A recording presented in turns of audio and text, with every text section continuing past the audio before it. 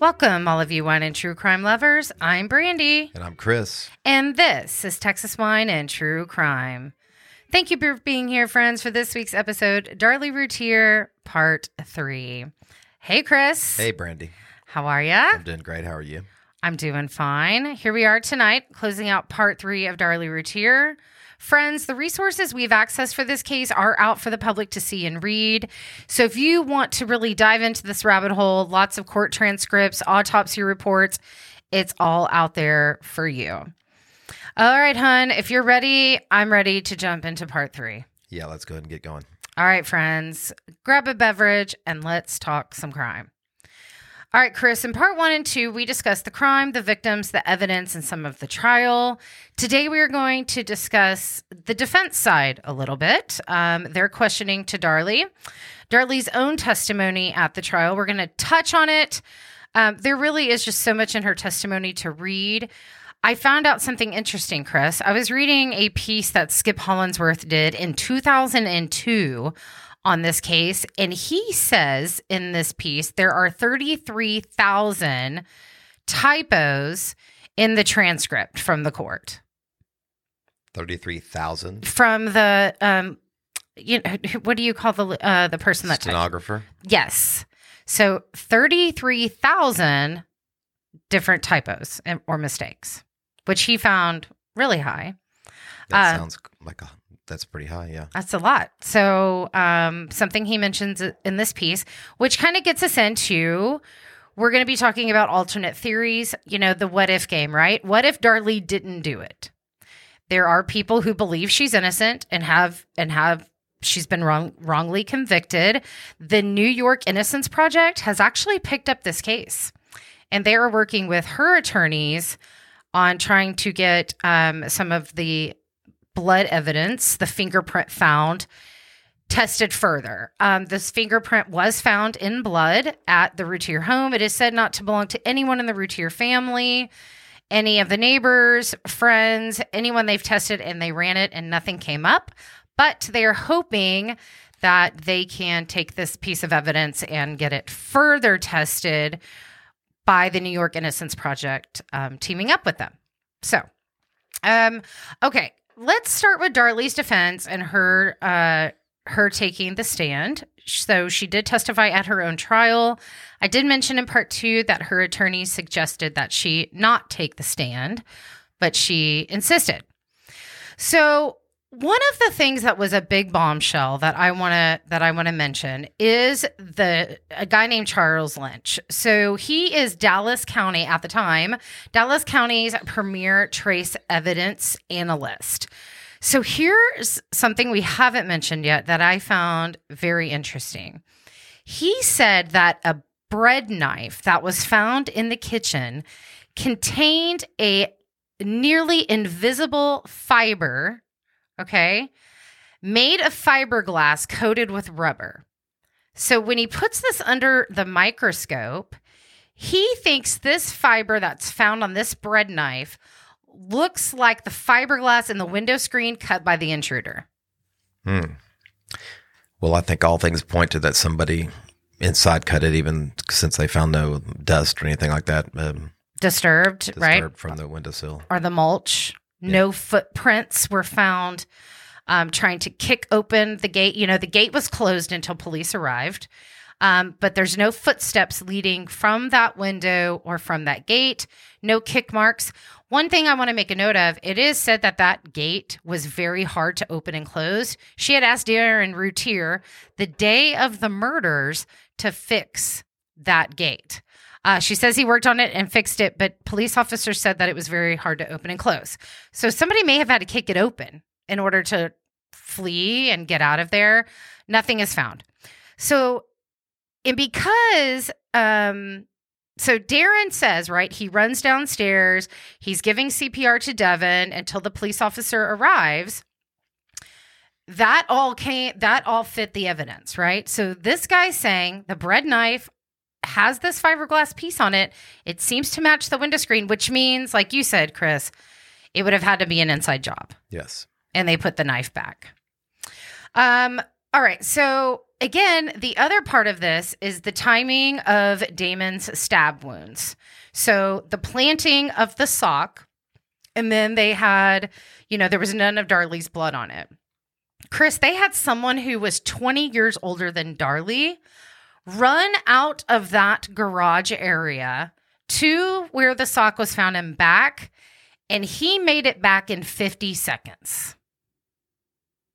And he was 20 years older than her at the time that he did this. Yeah, I don't think it would have been taken very long to place that sock where it was located in proximity to the home.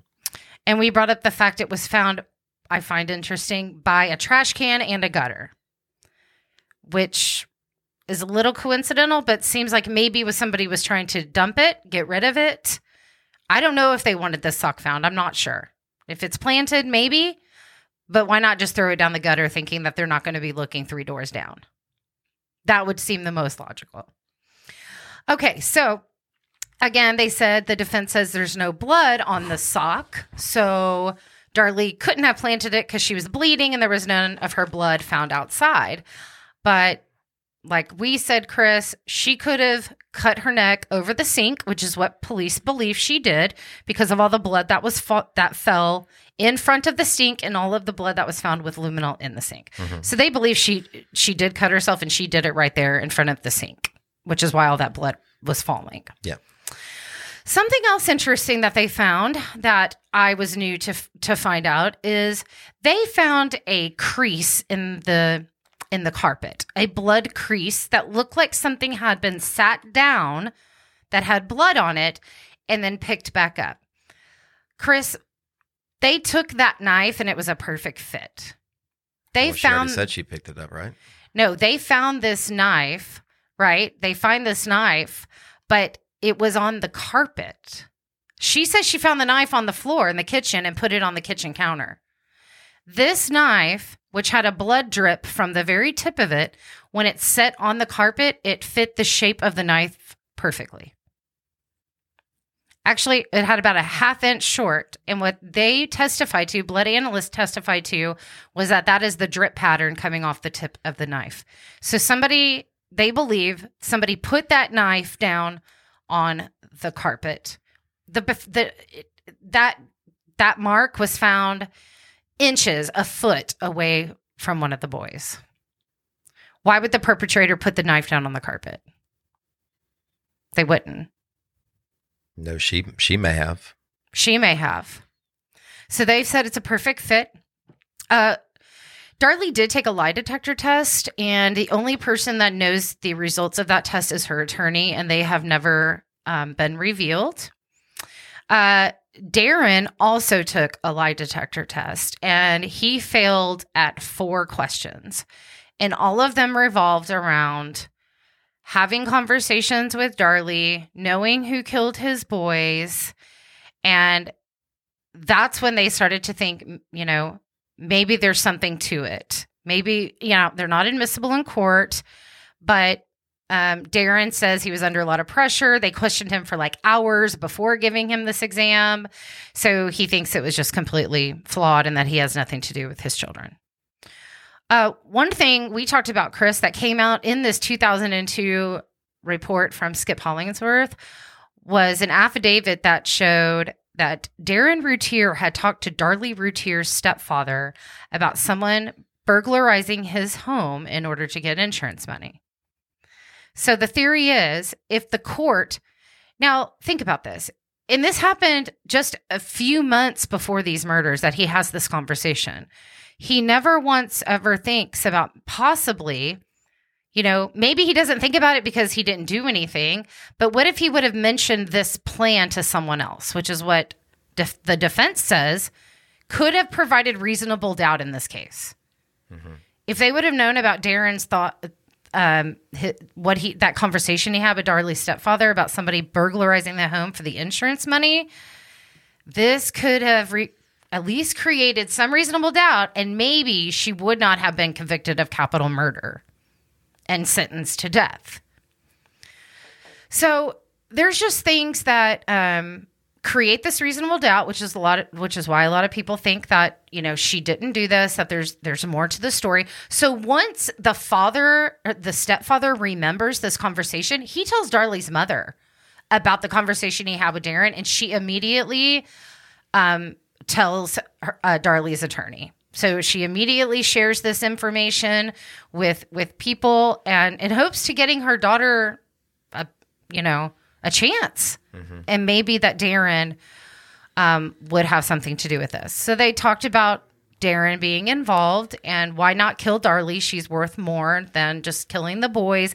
And if it was a burglary, they're just going to pick up a knife and start stabbing 2 kids and leave all of the jewelry. So it just didn't make much sense.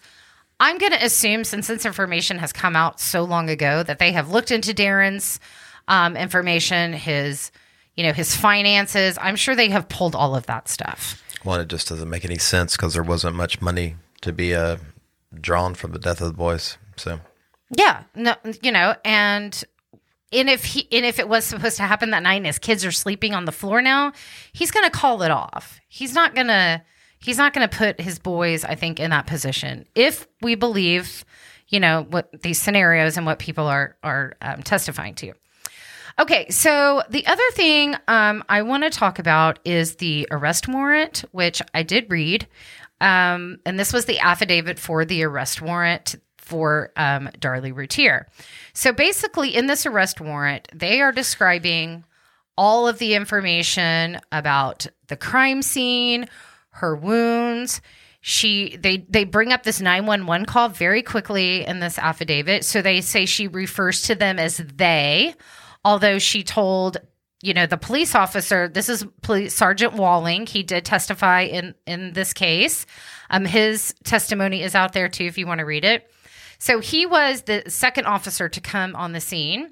And then she says, I think he was white. He was maybe wearing some dark clothes.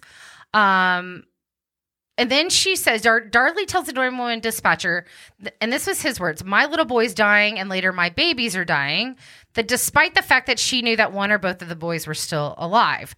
So Waddell has told, he asked Darlie to make an attempt to stop the bleeding on the child. And basically what he testifies to is that instead of doing what he's asking her to do to help the kid, she's basically helping herself and tending to her wound instead. And he could tell the cut was minor. I mean, he just said the boys clearly needed the help. Yeah. Right. And he's directing her to help and she's not. Another thing that, was mentioned was the knife, right? Was supposed to have been dropped in the utility room. Even though she says she never went into the actual utility room, but there was no evidence of any blood evidence of any knife dropping. There were no knife droplets. There was none of that, in the utility room. I also want to talk about, actually, before I do that, let's stay with this affidavit for the arrest.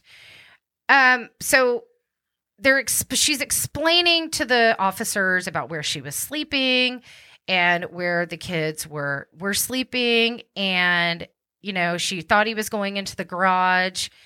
During the 911 call, after about 4 minutes had passed and, the police officer arrived, Darlie said, "Go look out in the garage. They left a knife lying on thee," and then she stops, right? And the dispatcher says, "Don't touch anything." And while her dying kids are still on the floor, she says, "I wonder if we could have gotten the prints maybe." I mean, it's just these weird things coming out of her mouth that they're trying to explain away. Is it a grieving mother? Would you know what you would do in that situation? But she's just very concerned about these prints. Yes.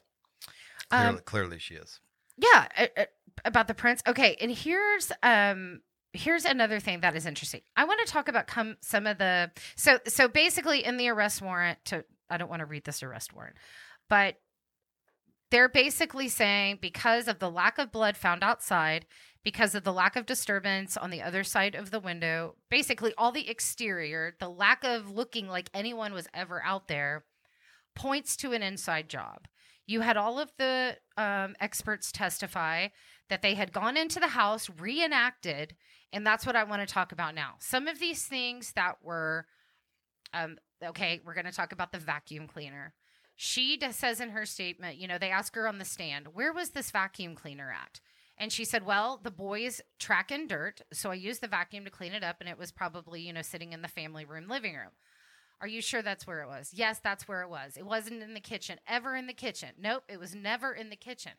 Well, Chris, in that picture that I posted on our social, you see the vacuum cleaner tipped over in front of the sink.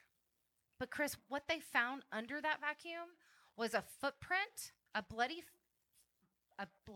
barefoot footprint, and glass broken on top of the footprint. She had no cuts on her feet. Darren Routier had no cuts on his feet. But the size of the foot, they were for certain matched Darlie. So that means the footprint of blood had to be there before the glass broke on top. Does that make sense, what I'm saying? And then the vacuum cleaner falls on top of that. Well, the glass, Chris, came from the wine rack, which was a wine glass. And that is the glass that she claims she had heard, and then that Darren says that he heard a glass break.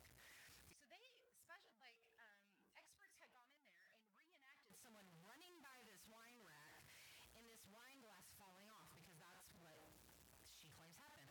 The perpetrator probably knocked it off, and that's what I heard, and they were running because it was in the kitchen. Well, they went up to this wine rack and they bumped it and they shook it and they moved it around and they did everything they possibly could, and nothing, Chris, fell off of the wine rack. Nothing. It actually had some sort of, like the design of it was made so things did not fall off of it the way it was shaped. So they say that there's no way that could have broke. And if it did, why is it now laying under a vacuum cleaner and on top of a bloody footprint? I think she threw it on the ground to mimic glass breaking. Yeah, because how does a broken glass from a perpetrator who didn't touch a vacuum cleaner, how does it end up underneath the vacuum cleaner and on top of a bloody foot? All right, so that's the whole wine rack thing. And then let's talk a little bit about what I mentioned about the carpet impression. This is the carpet impression of the blood that they say matches the knife. I've seen pictures of this. I will post it so you guys can see this picture as well, because to me, it does look like an exact. They said nothing else in that area or in the home could have matched that imprint on the carpet that is sitting in blood. The carpet fibers, like I mentioned, that were found on the bread knife. Another thing that they talked about was the silly string tape, and that people did say she was sobbing and crying at one point, but there were nurses and doctors that testified that she was just saying random comments about the fingerprints and about, just nothing that made them feel like they were dealing with a grieving mother. Not only a grieving mother, but a mother who was just supposedly attacked, and her 2 children are now dead. The other thing I want to talk about is a book that was written about this case. And in this book is by Barbara Davis. If you haven't read it, it's called Precious Angels. And she went after why this woman is guilty. And she actually interviewed people in the neighbors, people that knew Darlie. And I want to read a few of these little snippets out of her book. So she's interviewed and talked to people, and she says Jenny Langford put it this way: Darlie was content as long as the boys were gone. She didn't care anymore where these boys were as long as they weren't around her. Family and friends also witnessed screaming matches between Darren and Darlie on an increasingly frequent basis. Now remember, in court, they both testified that they didn't really fight. that they didn't really fight. They never had these really big arguments. But in this book, it comes out that is not really what was happening, and witnesses there to testify with it. So listen to this one, Chris. Darren grew furious with Darlie about her weight. One day he arrived home early from work when, unknown to him, Karen Neal had Drake in the living room changing his diaper. Darlie was in the family room and Darren started screaming at her, "You're just a fat pig." He warned his wife in no uncertain terms that she would either lose the weight in a month or he would find somebody else. Karen calmly walked in, looked at Darren, and said, "Well, hello, Darren." The embarrassed husband immediately dropped the subject. That's pretty mean. Pretty mean. We're starting to More just than mean, actually. yeah, I can't even imagine you saying something like that. I mean, I just can't imagine something like that ever just coming out of your mouth. And not only that, but we're starting to just sort of see this relationship and maybe how things really were going on. So on Wednesday, June 5th, one of the Routier's neighbors stepped out to get the mail. She heard Darlie yelling at Devin and Damon she'd had enough of their bullshit, and they were going to be in major fucking trouble when their father got home. That same day when Darren arrived home, he picked up the portable phone to call the VCR repair shop where he dropped off a unit earlier that day. Sam Greer answered just as the recorded message started playing, and the conversation continued to record. As Darren explained what needed to be fixed, Mr. Greer's recorder taped Darlie in the background yelling at the kids and Darren. Mr. Greer flinched with every fuck this and fuck that. But you see how some people have described her as soft-spoken and someone who didn't yell.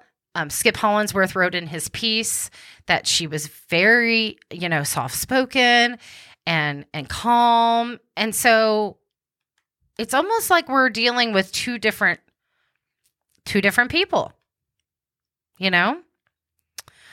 All right, I'm going to read one more.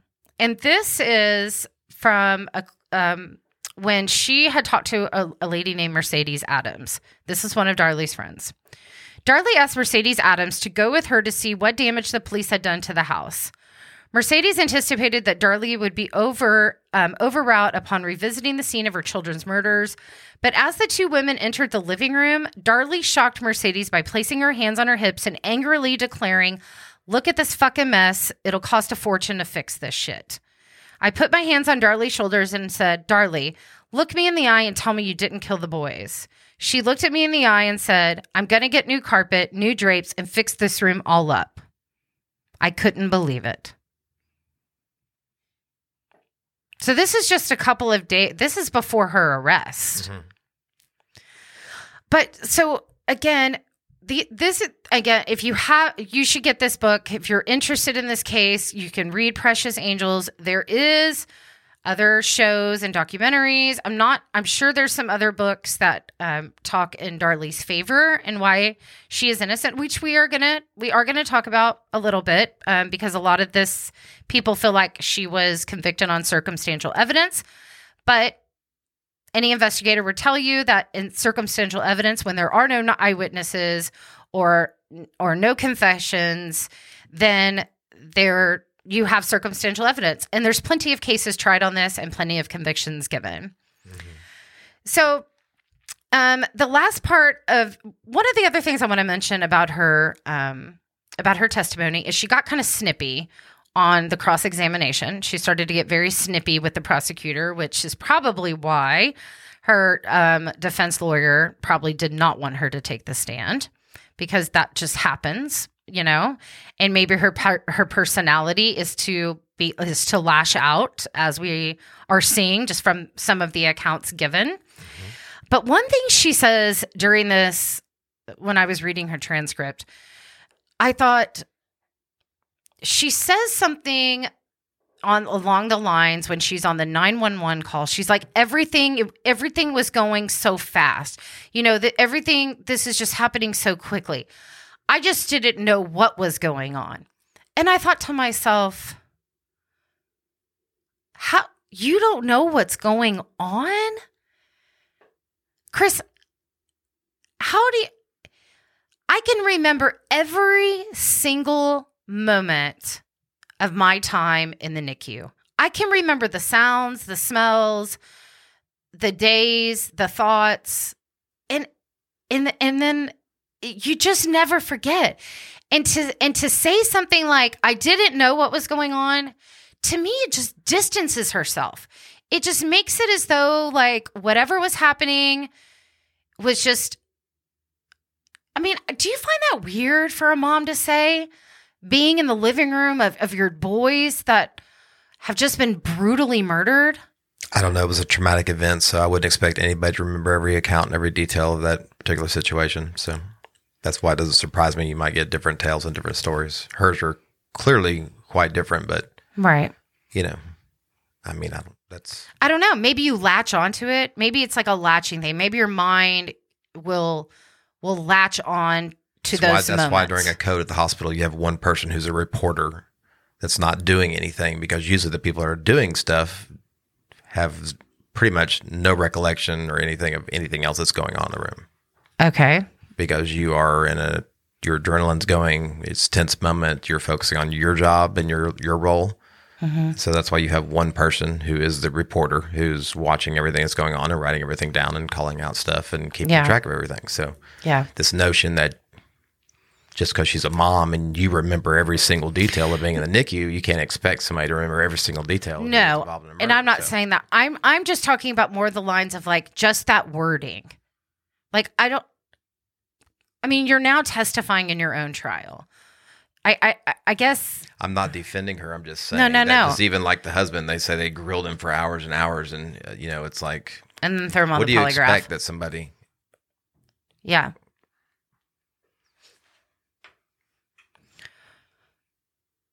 Right. So he's grilled for hours and hours. I'm not saying she should have remembered everything. That's not what I'm saying. What I'm saying is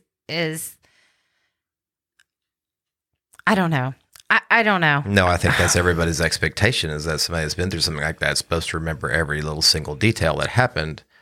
And if that's the case, then you would expect somebody who has PTSD just to remember every single detail of whatever the event was that caused them to have something like that, or it was a traumatic event. So, and typically people forget that. Typically the brain will try to forget that. I don't know if it's the human. I'm not shocked that there would be different accounts and different things. And I mean, hers are very inconsistent with one another, but I mean, it's like the telephone game. Yeah, that's right.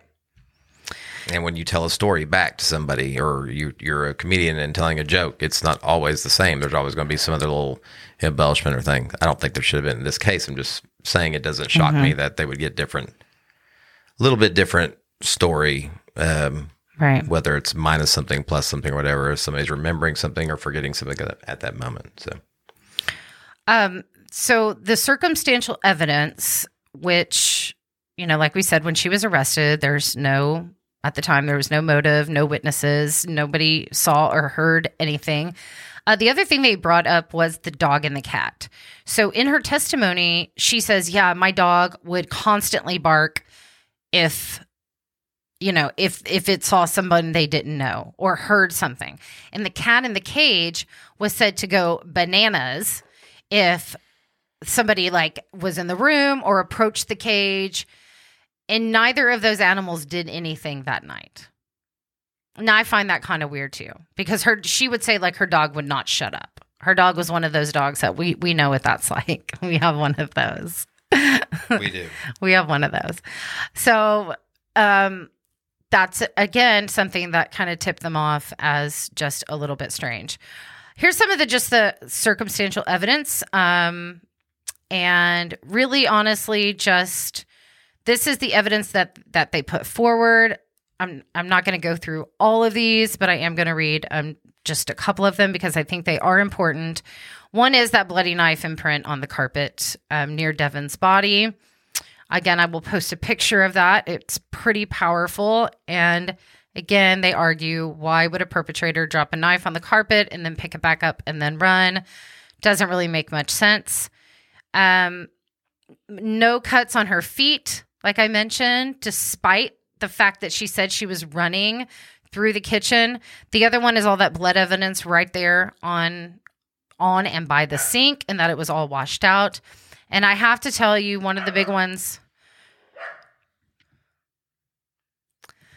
another big piece of evidence that she testified, Chris, in trial, that Damon was behind her when she entered the kitchen, and he was standing up, and he actually spoke to her. So, but he had been stabbed in the liver and the lungs, and since she's claimed he's walking around and speaking to her after the intruder left, and then she realizes he's on the ground, they found very highly suspicious that this boy is just going to be standing and talking to his mom, and then all of a sudden collapse. Mm-hmm. The blood being washed down the sink and wiped away. There was no blood on the section of the couch where Darlie said her head was resting. No cast-off blood in the family room or in the kitchen is found, just the smudges and the round drops indicating the slow movement through the area where she said she was running through. So, and then that bruise on her arm. So bruises on the right arm, which didn't show up until days after the murders. And there was no other blunt force trauma or bruises anywhere else on her face and body. Another thing, Chris, that she ended up testifying to. So the defense talked to her about the 911 call. And they said, have you listened to your 911 call? Oh, yes, I've listened to it over and over and over.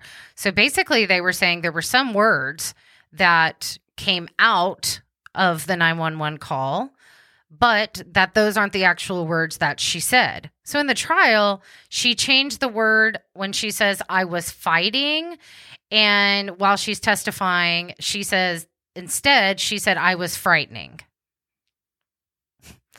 So they call kind of BS on that. So she basically chalked it up to, having, it was a traumatic situation, but she actually used the word I was frightening instead of I was fighting. I'll have to listen back to that and see if I can pick up on if there's actually a difference and if she is actually saying that. The overturned vacuum, Chris, that does it a lot for me. You have a bloody footprint underneath a broken glass, which means she would have had to walk in blood before the intruder ran through the kitchen, if we believe her story. And that... Did she not have any blood on her feet? They didn't check her feet? No, she had no cuts on her feet, so I'm going to assume there was no blood on her feet. But yes, I'm going to assume there was no blood, actually. But if you step in blood or you have your hands have blood on them, it still will right. Have blood. I'm sure she had some blood on her feet, considering she was by the boys. She, we know she did because that's her footprint. I mean, when you look at this footprint, it clearly looks like a small woman's footprint. She was barefoot when police arrived, so she had no socks or shoes on. Again, the one, like I mentioned, I think I mentioned this in part 2, her wounds were significantly different than the boys. The boys had been stabbed. She had some, a sort of a slice and not a stab. So if someone is coming in to hurt her and the boys, why do it differently? Why not? Why are you changing the way you're murdering someone? Doesn't seem to make too much sense. Here's another interesting fact that I did not know. I did not know, well, I knew they were severe. I knew the financial problems were severe. They said they talked every day about their business, whether it was good, whether it was bad, if there was money coming in. I found out that their house was on the verge of foreclosure and that Darren's application for a $5,000 vacation loan was turned down the day before the murders.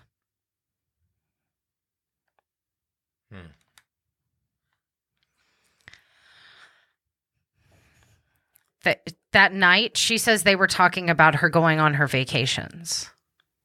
She was planning a couple of vacations with some friends. They were making plans, but they found out that there was a vacation loan that he did get turned down for. And there was... Seems like the worst thing to take a loan for. Not if you're living a certain lifestyle and you want to maintain that. People will go and do. I mean, his car, his Jaguar was at the shop. If you don't have the money to go on vacation, you don't borrow it. That's thinking rationally. But we're talking about someone who wanted to hire people to rob his home so he could get insurance money. So these are just some of the things that. So these are just, again, some of the things that the evidence that people say and the court says and a jury convicted that no intruder was inside of that home. They do believe it was an inside job. I will say when she had this conversation with Skip Hollandsworth back in 2002 when he wrote this piece, she does make a comment like, I don't know if I know Darren, or I don't know what to think about Darren after she found out. See, she didn't know about the conversation that Darren had with the stepfather. But I can only assume that they have gone through Darren's records and dug up as much as they can and, tracked these things. I know people think that police just had it out for her and they wanted to pin someone for a double homicide of 2 children laying in a living room in the summertime and just, innocent victims. But to me, I think they got this right. Yeah, I think so too. I think the court got this one right. And like I said, there's so much to this case. There's so much to read about, friends. You can go out there, read, but I'll tell you, really, the vacuum cleaner and where the footprints in the glass are and what she claims was happening with someone running this way, and there's no sign of any disturbance on the outside of the home besides the sock. It just raises more questions than answers, but there has to be something said for, there's no blood outside. There's no footprints. Mm-hmm. There's just nothing saying that anybody ever exited that home.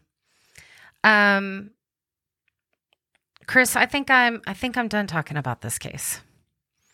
Okay. Now I did say we were going to play devil's advocate a little bit, and like I said, there are not just a few. There are lots of people who think Darlie is innocent, and I'm not a lawyer. I'm not a judge. I wasn't on this jury. I'm just reading these facts and just from the testimonies, and I'm just trying to use common sense. And common sense just tells me that when I see the pictures of the knife and the blood and it's fitting perfectly and it's set down on the carpet and it's a foot away from one of the children, there seems like there was some time taken. Yeah, and here's another thing, Chris. The prosecution actually thought before taking her to full trial and basically saying what their motive was, they actually thought possibly that she had killed the children, and then when Darren hears noises and he comes down, he sees her trying to kill herself and basically stops her and doesn't and helps cover this up. But I always think when you have 2 people that know what happened instead of one, sometimes with one, if you don't tell anybody, right? We've said this before, it's when you know something and you keep it to yourself, there's really nobody else that can find out. But once you tell someone, everybody's going to find out. So it's kind of like that. Do you keep both people quiet this long? Do you keep Darlie, who's sitting on death row, whose husband divorced her in 2011 to move on with his life? Do you think she would be keeping quiet if she knew Darren did this? I don't think so. I mean, you'd have a very upset woman sitting on death row and not speaking up. So, he decided to divorce her and move on with his life, but he also spent almost all of his life savings on trying to get her off and helping her to prove her innocence. And he even said he didn't want to divorce her, but it was just time to move on. So, does Darren know anything? Did he see something? did Darlie do something and he's, but then why waste all of your money if you know she did it, right? That doesn't make much sense either. True. All right. Well, friends, I think I'm done with Darlie Routier. Go ahead, read some of this information, read the transcripts, come up with your own thoughts. There are just a few kickers for me that make me lean towards the fact that I think the court got this one right. All right, friends. Chris? Brandy? We have another episode coming out tomorrow. I'm rolling solo on that one, friends. So you'll hear me talk about the Raccoon Bend murders. So I'll see you tomorrow. Good night. Cheers.